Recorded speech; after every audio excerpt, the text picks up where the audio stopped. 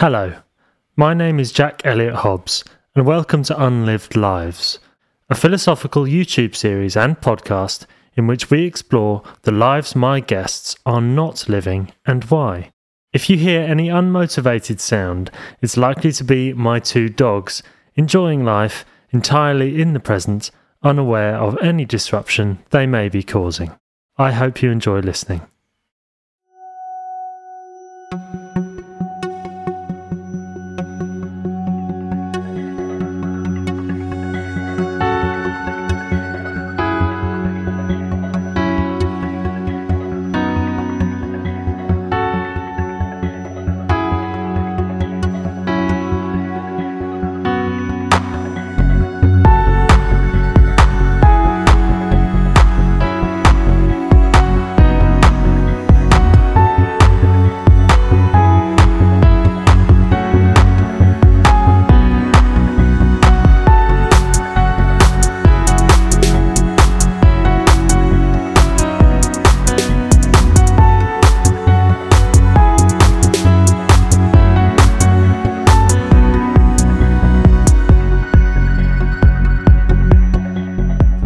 My guest in this episode is my friend and mentor, Peter Berry. Peter has served society as a psychotherapist, teacher and trainer for more than 40 years.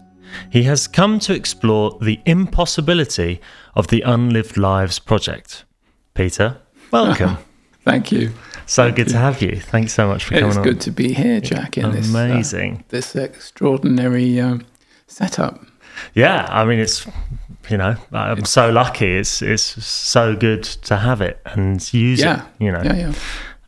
What do you mean by the impossibility? Well, I said that when I said that to you, it was a little bit of hyperbole. But I think what I was trying to say in that moment was that really there's a sort of subtlety to the question. There's the familiarity that we have in talking about ourselves. There's that sense in which there's the convention that we have in people talking about themselves, the narrative they give of their lives, the stories that they tell of their lives, the way they present themselves, the selves that they present. And all of that that aspect of the project that you're involved in is a very familiar one to all of us.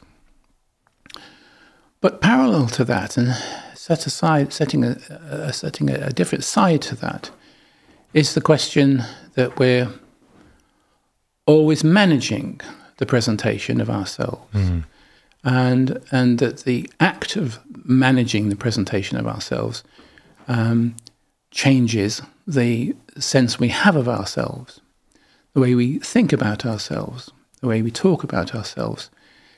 Tends to shape and craft a self that is familiar to us, or shape and craft a self that is familiar to those people that we're talking to. So that we're sort of in agreement. We build an agreement between each other that this is who we are, and this is how we are, and this is what we're doing, and this is where we're going, and so on. And I suppose... It reminds me of the idea in physics, particle physics, which I don't know anything about, but I know enough to know that there's an idea called the indeterminacy theory, where the very act of observing the particle physics means that you've affected them, you've changed them in some way. And so, in a sense, I think in a parallel way, there's a sense in which when we think about ourselves, when we speak about ourselves, when we present ourselves to the world, we're actually manifesting a narrative about us, and the idea that there's an us which is absolute, solid, and can be known, I think is a real problem. And it's not a bad problem, it's just an interesting problem. And we set aside, alongside that a notion that when we're thinking about ourselves, when we're thinking about who we are, we do often desperately need to be reassured that we are who we are by the people we're speaking to. So as I say, there's that sort of a complicity between the two people in a conversation. And of course, my life as a psychotherapist has meant that I've been working alongside people for whom this question about who they are is actually a real problem. Or that the who that they think they are is a problem. And so in a sense, I would say that I've lived a parallel life with this the familiar, which I'm familiar with, which is, that I chose how I was going to get dressed this morning, or that I was, sure. How I was going to present myself, that I was nervous about sitting in front of a camera, and, that, and that, of course, we are sitting here with, 1, 2, 3 cameras around us, a lighting rig above us, and kit across the table. That's going to change how you present yourself. It changes how I present myself, and it's the same for you, Jack. And we sort of have this moment where we're having this conversation. We've got a coffee. We're organising ourselves here, and then suddenly you start. And we suddenly move into a different register, a different sort of register that we're being very thoughtful about what we say, or we're observing ourselves saying what we're saying, sure, in a way that we weren't a few moments before, or indeed do regularly at all. Or indeed. Now, for those of us who are continuously observing ourselves, and many people who are continuously observing themselves in a critical way, are people who find their way to my consulting room to work with me, because in a sense their self-observation has ceased to be ordinary self-observation, but hypercritical self-observation, and we suffer from that hypercritical self-observation. So that again sets our lives aside from other lives, because if we're observing ourselves in this absolutely hypercritical level, then we are living an unhappy life. Because that's all we're doing. Because that's all we're doing. That's all we know. And those of us who live like that desperately need to find a way out of that trap, out of the trap of self-observation, into a sort of ordinary observation, in an observation where we're neither special nor awful. We're just sort of, to use my word, ordinary. And I think that's a very helpful place to be just very ordinary. And achieve some sort of degree of contentment with oneself, where you can get on with making the decisions about whether you have a cup of tea or a cup of coffee. Yeah. And to be happy. So I think that was what I meant anyway. If that perhaps it's a long-winded, very long-winded way of answering the question. But obviously it's sort of a curious idea, because it's the opposite. As you're saying, you're exploring something which is not possible. And so on the face of it, that seems very like, well, then what's the point? But maybe that's the point. Yeah, I think so. What is the point? And that's a very good question. What is the point? But I think what we're trying to do when we're asking about the unlived life is to try and catch a moment where someone has a thought, something that occurs to them, something that they didn't think before, or that the sitting down with you, with that question in front of them, actually enables them to look again at their life, to represent to themselves their life, and think, could it have been like that, or what was I thinking then, or so as much as I want to characterize it as a sort of impossible thing to do, for various reasons, which perhaps I might go on to talk about a bit more, it's still a very exciting thing to do. Helpful thing to do. And of course, I mean, inevitably, when you ask a person that question, when in their life you ask them that question, you'll get a different answer. Absolutely. And that answer will change from interview to interview to interview. If you interviewed the same person a week later, the impact of their discussion with you might have enabled them to rethink themselves, to notice something about themselves, to think, I didn't realize that about me. Or that was true, but it may be there's more to it than that. So there's an unfolding. And sort of what you're saying seems to be very much about being helpful to the person in the chair. Yeah. But because, I'm filming this, I'm recording this, how do you think it might help? What's the point? How do you think it might be helpful, if at all, for other people to witness that? Because otherwise we could just have a private conversation. We've had many lovely private conversations about wonderful topics and things such as this. So why share it?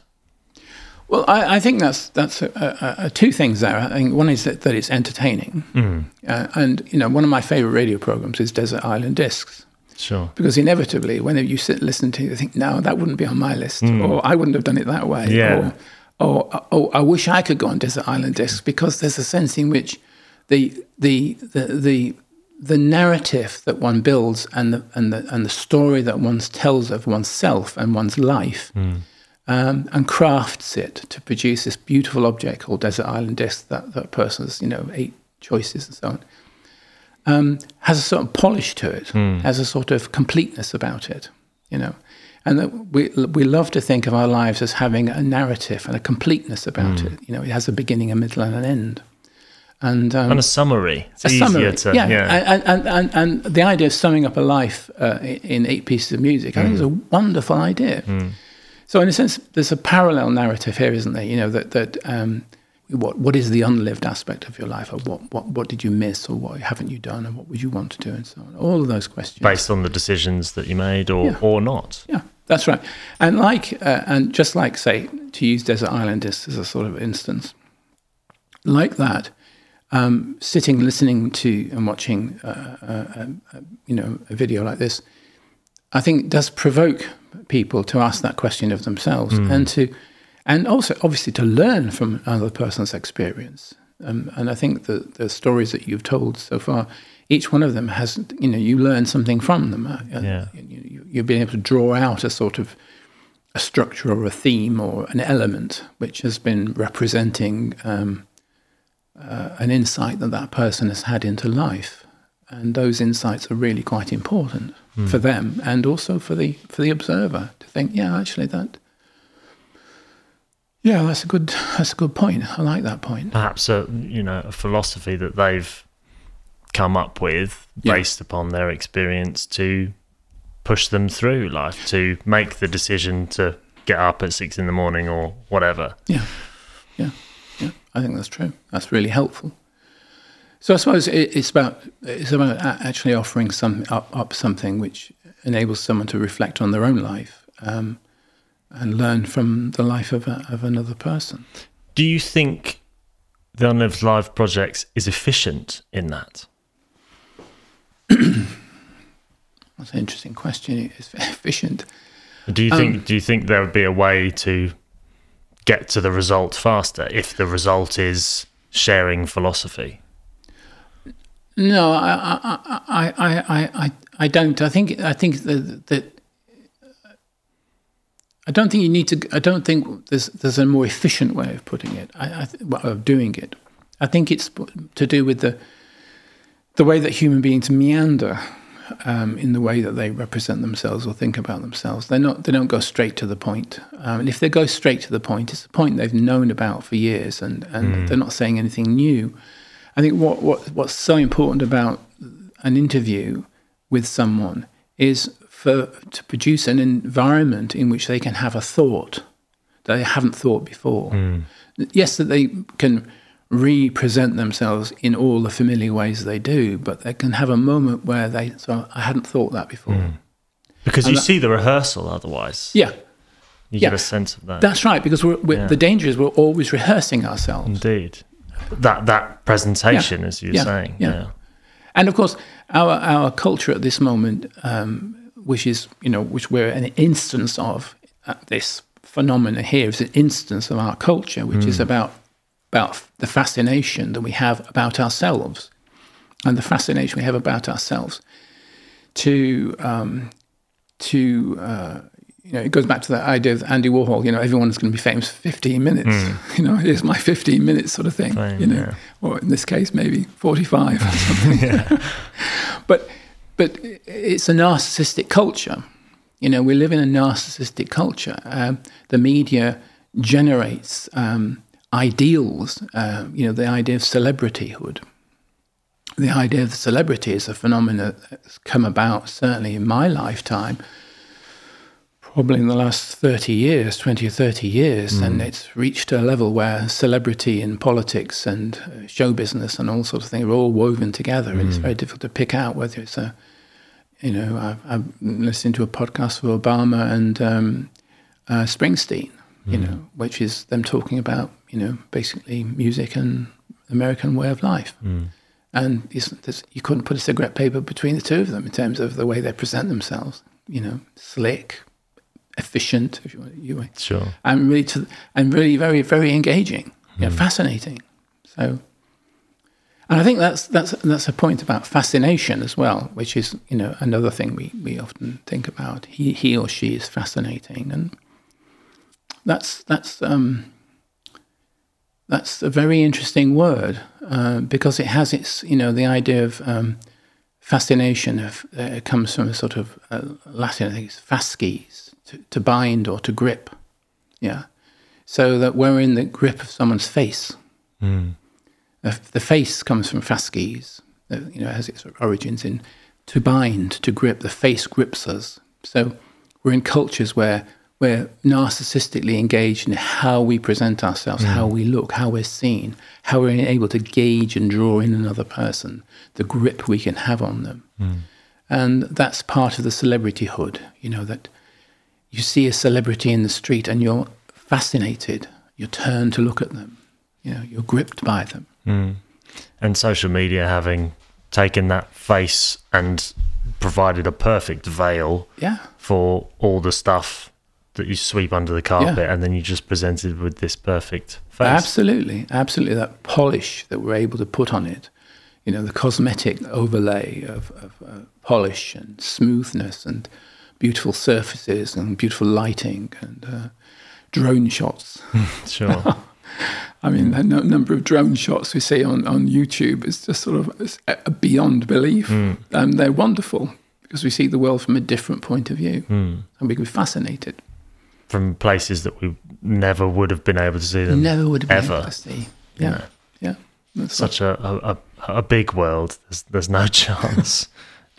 I mean, my hope for it, really, the project, is to sort of perhaps be some sort of force against the extraordinary. That extraordinary lifestyle that you see on social media, and actually just talking about ordinary feelings, perhaps ordinary ideas that we all have our own answer to. It's a question. The questions I aim to sort of ask are all questions that anybody could have an answer to. Yeah. And then therefore every answer is different. And I'm hoping that with every answer, there's a new piece of philosophy or a new idea or a new insight into how to get through that might help someone. Yeah, no, I think that's a fair comment. I don't doubt that's a possibility. And because in a sense you're engaging a person to speak about who they are and who they feel they are and who they believe they are. And I think that is inevitably going to be informative and inspiring. To others. To others, yes. Because, I've been thinking, I obviously watched the videos, and, how people have lived their lives is inspiring because it enables you to see that lives are not perfect and polished, and they are incomplete, and they are fragmented, and we do we do stitch ourselves together from different aspects of who we think we are at times. And say and are and and what and who and on camera or, you know. Make mistakes. I make mistakes. And that's a very ordinary part of the world, a very ordinary thing for us to do. And it can be very reassuring to see how other people make the same mistakes as we do or have the same difficulties. To what extent do you feel like it's an ever-increasing difficulty to sit through a piece of entertainment, which highlights the ordinary? So not editing out the ums and ahs, the flailing, the, thinking, the facial expression of going, oh, I haven't thought about that before. That's something I'm sort of trying to keep in as much as possible within reason. Do you think that's helpful? Do you think that is going to put people off? No, I don't think it's going to put people off. I think that the question that I think that there is a certain pleasure in seeing rawness and seeing unpolished moments. But we're all wanting to see behind the curtain, behind the screen, and we're all curious about how it is and how it was. And so, in a sense, I think you are representing that aspect of lives, things that conversations that you can't have with a person, that you're seeing it being had and thinking, oh, I wouldn't have asked that question. I would have asked a different question. Or why did you not pick that up? I think you missed something there. So the unpolished and the raw is always very much more interesting because we're so good at polishing ourselves. We're so good at being polished. And those people who are not good at polishing themselves could be...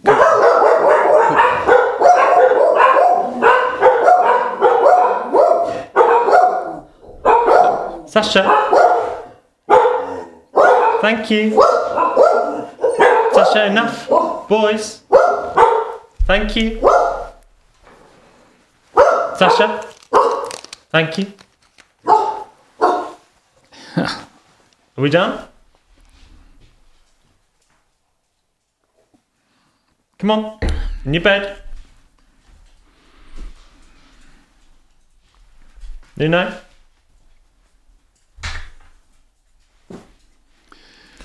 So there's a beautiful illustration of the unpolished moment.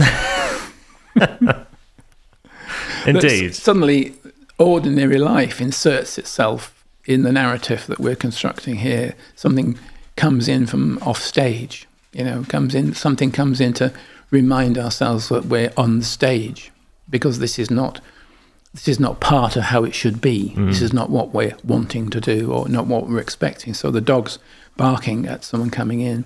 Suddenly you come out of it and having to pacify the dogs and having to sort of change their position and encourage them to settle down is all part of that intrusion. And the intrusion suddenly highlights the artifice of what we're constructing here. And we return to the artifice. You and I are reasonably skilled enough to return to the narrative and to the artifice of what we're producing here.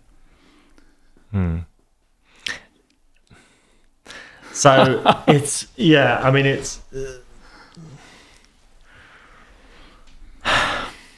that impossibility of actually ever being perfect, truly. Well, the impossibility of being perfect, it's a really good point, perfect. Because there isn't such a thing as perfect. Perfect is an ideal, not an object. It's an ideal. It's like the truth.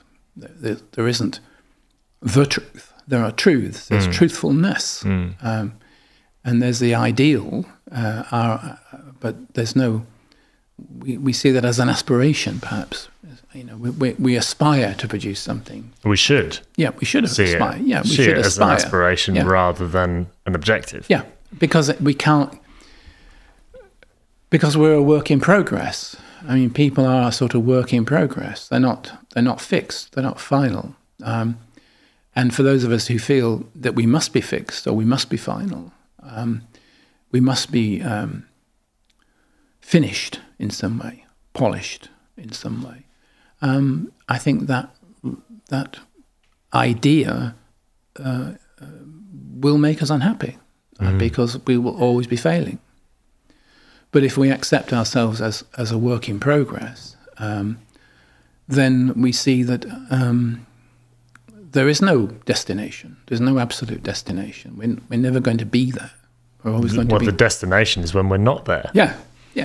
Wait. So I think keeping it in the form of like the insertion of the dogs barking, I think is part of the reminder of the ordinariness of what we're trying to do, and how if we keep on polishing it, trying to perfect it, we miss out on life. Sure, we miss out on the dogs barking. We miss out on the pleasure of seeing the dogs bark and. The humour of them barking in the middle of our... Do you mind? Do you mind? Yeah. And, can you settle down, lads? But that was as much part of this moment as the words we're uttering now, and the conversation we're having now. And has had an effect on it. It has, yeah. And sort of going back to being in the chair. Yeah. The consequences of being filmed versus not. Being recorded and not, certainly to people who have perhaps no experience in being so, and therefore are completely untrained in putting on that mask, I think for those brave enough, could be very interesting and helpful. I think you're right. And I think one of the things I noticed about it when I was watching some of the videos was the fact that everyone there was new to the trade, new to the business, but at the same time they were in a sort of native way, not in a sort of trained way, but in a sort of native intelligence, just being ordinary intelligence, being an inhabitant of the business of being an ordinary presenter of oneself. They were having to reframe themselves in some way in front of the camera, and I think they all did it very well. They all sort of reached up in some way. They, both you and they polished something or produced something more than themselves. I think there was a sense in which everyone was trying to reach for something true about themselves. And I think that's a wonderful opportunity for people to be given. Yeah. And even though that's never said, all I sort of do is send them an invite, which is a web page, and sort of say, this is what this idea is. Don't show anybody the questions that comes on beforehand, and just drop it in front of them. Yeah. And because the idea is that it's an exploration. They explore it on the go rather than coming, as you say, with a pre-prepared answer. And so we're seeing that exploration happen, and hopefully inspiring those watching to think about that as well. Yeah, I agree with that. But again, I'm returning to the idea, it raises questions about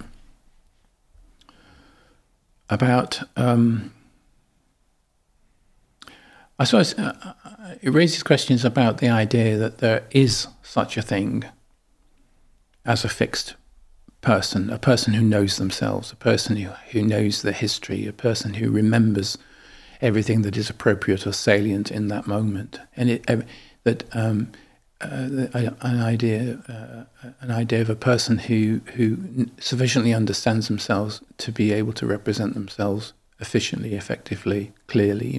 Use your word efficient. That quite often we're missing the point. Quite often we don't remember things that might be quite relevant in that situation.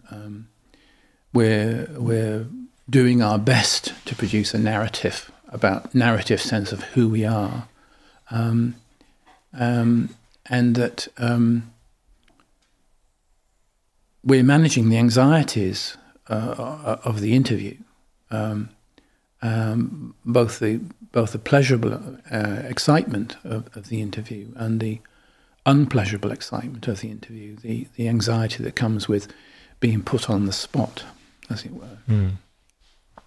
The anxiety of having to believe that you're going to have something interesting to say. The anxiety that when you're being watched, you're going to be watched benignly and lovingly, as opposed to judgmentally and contemptuously. All of those things we're having to manage when we're in a situation like this. And an element that there must be a leap of faith. Yeah, we have that leap of faith in ourselves, as well as a leap of faith in the audience. That the audience is going to be interested in what we're talking about and not disinterested or contemptuous, because this is, of course, one of the things that we're having to manage in the world, which is the way in which we have to defend ourselves against anxiety. I think for people I work with, how they live with anxiety, or as I would put it, it illustrates the problem of how we live with anxiety, because I don't see, when I refer to the idea of my patients, I don't refer to them as another species. Sure. They're merely iterations or reiterations of the ordinary and everyday person, to which I'm one. There's a bit of all of us in everyone. Absolutely, and that's something we have to remember. So when we're looking at someone contemptuously, in a sense, that's because partly we're looking at ourselves contemptuously. But I think the anxiety that we live with in our society, which is an ordinary anxiety, which is, are we loved? Are we cared for? Are we accepted? Are we wanted? Are we needed? All of those questions that we live with. How we defend against that anxiety is very significant, because it tends to manifest itself in ways in which we represent ourselves to the world. If we feel unloved, then we try to represent ourselves as a thing worth loving. Or we are keen to be seen as something worth loving. We present ourselves as much as we can as something worth loving. Or indeed, if we are frightened of being loved and unloved, if we're frightened of being loved because being loved is dangerous, then of course we can be unloving and represent ourselves as someone not worth loving. And the danger is we believe these things about ourselves. We believe that we're unloved, or we believe that we are unloving. And I think it's really important for people to notice that about themselves, that their beliefs about themselves, the way they defend themselves about them. And to have an ability to see that in others. Yeah, absolutely. Because what is happening to us is happening in another at the same time. We're so good at putting up the veil, and hiding all of that, that we don't recognise it often. We're so glossy, to put it that way, so glib at doing this that we don't notice it. And I think the phenomena that we live with every day, people who come to see me and people like me are coming to see them because they're not as good at doing it as others.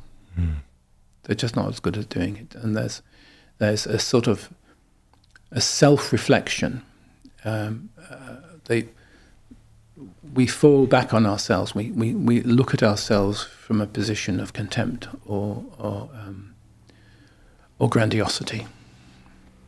I think we either inflate ourselves to enormous grandiosity, or we deflate ourselves with enormous grandiosity. We see ourselves as terrible people, and we see ourselves as wonderful people. And both of those, we create suffering for ourselves when we see ourselves as a wonderful person, and when we see ourselves as an awful person. That's suffering. Ordinariness is somewhere in the middle, where we're neither special nor awful nor anything, but just ordinary, getting on with our lives. But we suffer from the idea that we have to be something special, or we're not something special, or we're something terrible, and so on. This sort of ongoing, inevitable sort of different formations of that. In my journey as a wannabe philosopher, I have done quite a bit of reading over lockdown. And perhaps somewhat very, very late to the party, but I've discovered Nietzsche. Oh, yeah. And I have discovered that he said, really the journey is about becoming who you are. And that idea of becoming who you are, and why we can't just be who we are now at the start, if there is another way of putting, we're all on a journey to perfection. Could perfection actually be becoming who you are, in that if you're not who you are already, why are you not? And how did that start? And why can't you get there? All big questions. Questions. I mean, for me, the question of becoming who we are is again, I think, a problem. Being who we are sort of rather implies that there's something that we are which we need to become. That there's a destination, that we become who we are. And I'm not sure about that. I mean, I know what he's saying. Sure. And I know what people say, but what they sort of mean when they say that. We're invited into sort of nodding of our heads and saying, yeah, that makes sense, become who we are. I suppose if there's not a sort of thing that we are, that we have to become, a sort of destination, a perfection, a polishing, perhaps one way I would prefer to put it is that we become present in our lives, fully present in our lives, where we are. Where we are right now, become fully present in that moment, and to live in a full presence of that moment as that moment changes. So vividly being who we are is being right here, right now, alive and alert and thoughtful and kind and loving. That would seem to me to be a huge achievement. And I think most of us spend our lives dipping into those moments and dipping out. We spend most of our lives sort of managing that excitement, by distraction. I think it's very hard to be truly present. That's it, isn't it? I'm fascinated with this idea of not needing perhaps an exterior source of distraction, as you put it, or stimulus, which takes us away from, again, Nietzsche saying, don't drink alcohol, because drinking alcohol just takes you away from your problems rather than having to face them. Yeah. And so that idea of becoming who you are, in that you don't need any third-party stimulus or distraction to just be and be content. Yeah. And I guess there are a wide variety, which some of which I believe you have experience in Buddhism, of seeking that as often and as permanently as possible. Do you think that's possible? Well, no, I don't think it's possible. I mean, of course it's possible, but the idea of living in any state of mind, whether it be good or bad, permanently I think is impossible. And unhealthy. And unhealthy, and there's a lovely story from Idris Shah, where he tells a story of a Persian emperor who goes to his Sufi teacher and says to him, look, I've got so much and I'm frightened of losing it. I have so much I'm frightened of losing. But I equally take so much pleasure in all the things that I've got, and I lose myself in the pleasure of all the things I've got. So I move from the pleasure of all the things I've got to the fear of losing all the things that I've got. And the Sufi teacher says, well, I'll think about it and I'll come back to you with a solution. So it comes back to him, and he has a ring engraved, and on the surface of the ring is, "This too shall pass." And the idea, whenever the emperor is excited by all that he's got, he looks at the ring and, "This too shall pass." And when he is despairing at the thought of losing all that he's got, he looks at the ring and he says, "This too shall pass." So in a sense, we live with that sense of the transition between the good. And the idea of being able to stay in a permanent state of happiness, for example, is nonsense. We can't. It's not possible. Because happiness happens. We can't make ourselves happy. We can give ourselves pleasure, and our society is very good at giving us pleasure. We can buy pleasure. We can create pleasure.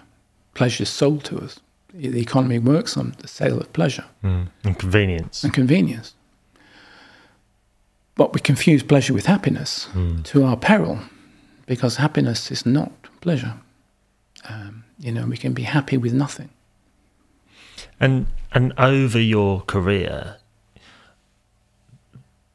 have you had a sense of problems changing or morphing, or society's pressures changing and morphing, and therefore, your treatment changing and morphing, perhaps?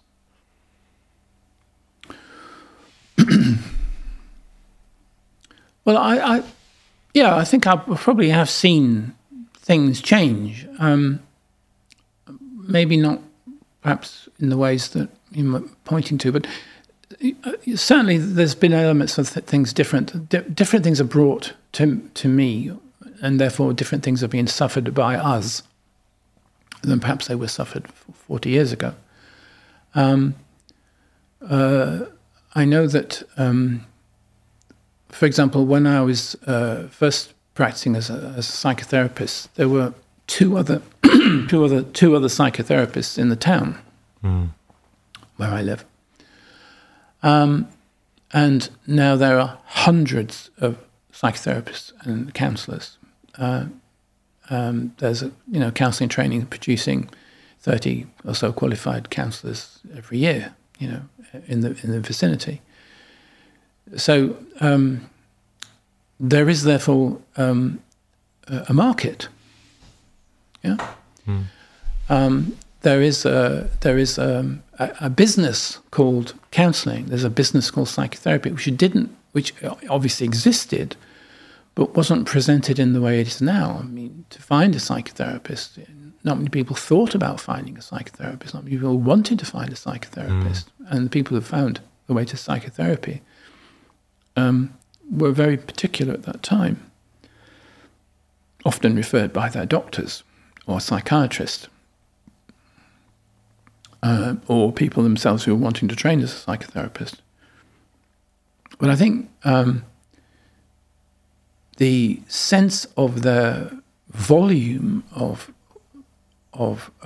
work being done in counselling and psychotherapy at the moment is indicative of a transformation in our society and our culture, that it's very, very self-reflective and very, very, as I would put it, narcissistic. And it doesn't imply that there's any more or less suffering. It's just that there's a certain style of preoccupation. It's taking a different form. Yeah, I think so. It's a sort of style of preoccupation. I mean, I can't sure quite what I mean by that, but I think there's a sort of feel you get, which is that everyone's in it now.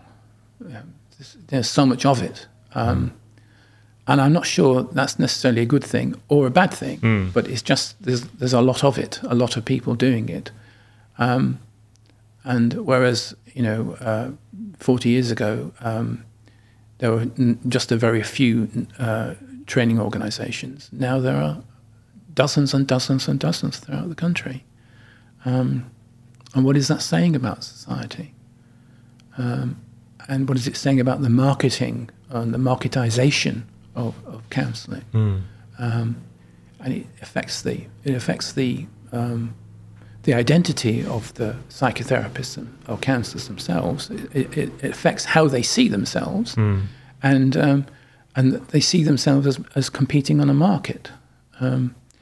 Whereas before there was no market, so there was no competition. There was just a sense of collegiate,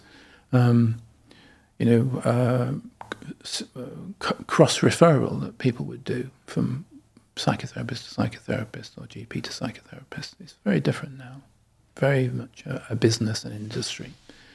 And what does that tell us about the sort of pain and distress that we're suffering from at the moment?